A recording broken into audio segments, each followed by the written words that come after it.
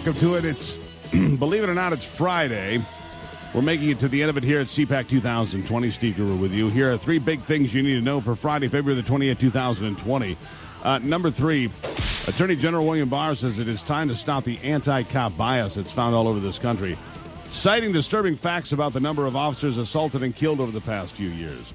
Number two, Wall Street, another bloodbath, worst ever, by the way, on Thursday, a virus fear. All-time setting record drop, nearly 1,200 points. The market has now lost more than 10% in just 3 days. That is correction territory. How long will it last? And number one, the all-out war on President Trump. The turn of the coronavirus into the Katrina virus by the Democrats. That is the goal here. They want to make this virus Katrina, trying to display and portray this president as completely incompetent. That is the only drive here. Despicable attacks by the Democrats. This ought to be a time when America comes together. What do we have that we have resources to push back against this illness? What are we going to be facing? It's an all-hands-on-deck moment, so says Mike Pence, the vice president, speaking at CPAC yesterday and talking about such things. And he's absolutely right. But instead, they're using the Rahm Emanuel playbook, turn any crisis into some sort of an advantage, and try to let this crisis be what can bring down this president. Of course, it's damaging the markets. And part of that is because of supply chain issues that we have. For example, the vast majority of masks and rubber gloves manufactured where? China. So when those end up on ships headed toward the United States and China calls and says, wait a second, bring those ships back, the ships turn around. So there's a small company in North Dakota making masks right now, 24 hours a day, 7 days a week, churning them out with no chance at all of keeping up.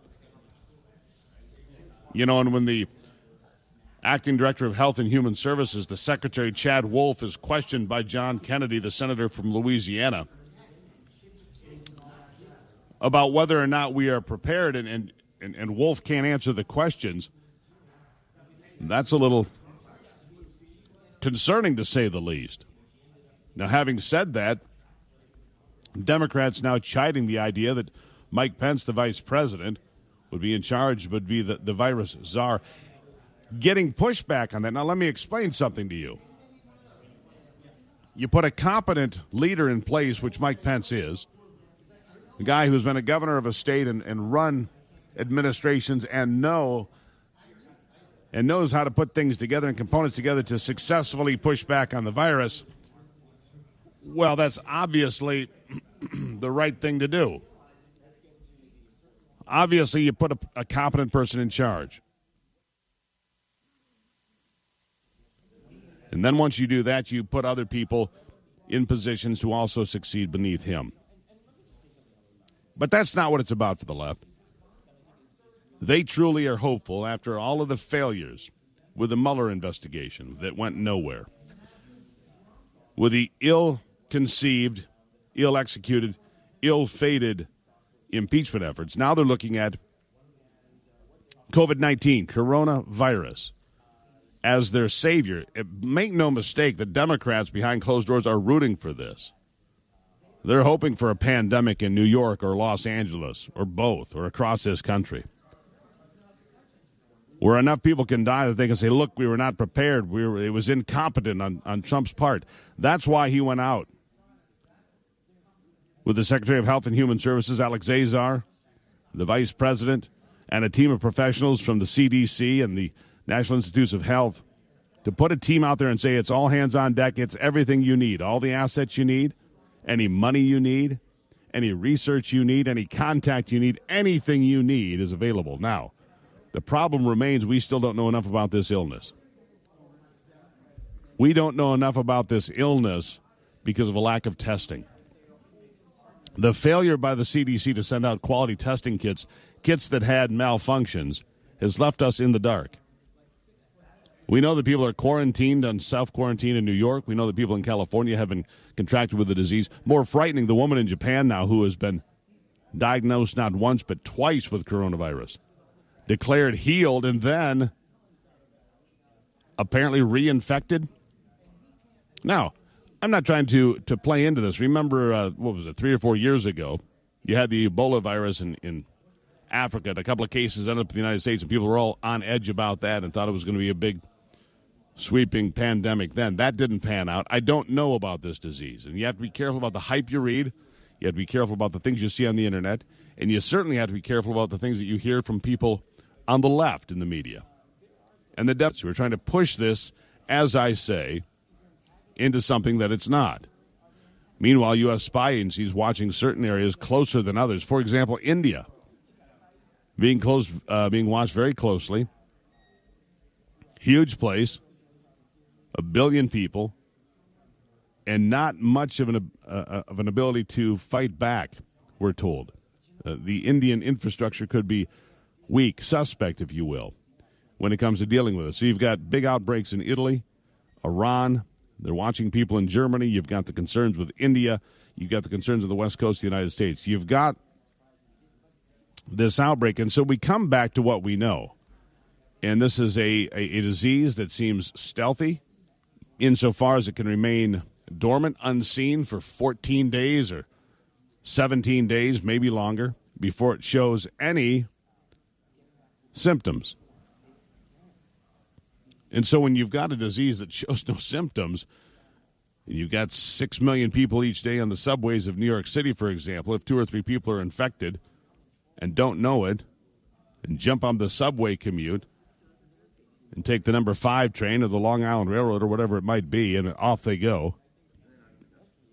And then before you know it, you've got 100 people, and then 1,000, and then it's out of control.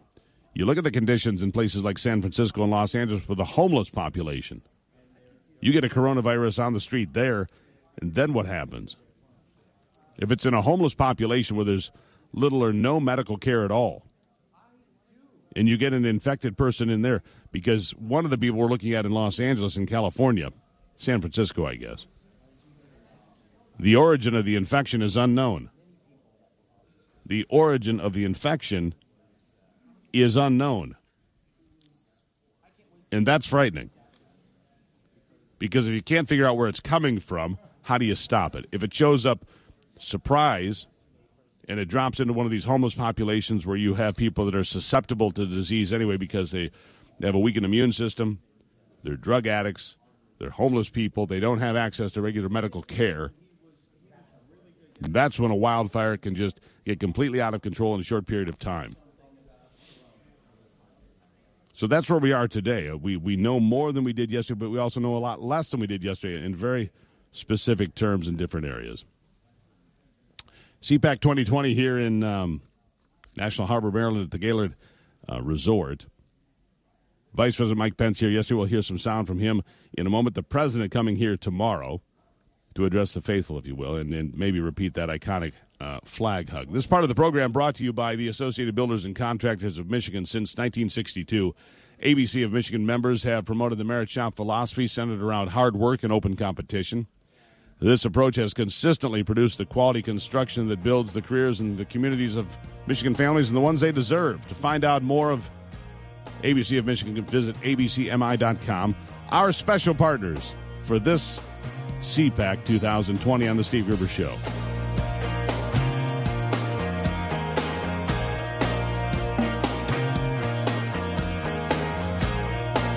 You've seen the headlines. Clean water has never been more important than it is today. It's time to give yourself and your family the best home water you can. Wolverine Water is Michigan's premier manufacturer of whole home water systems and has been since 1947.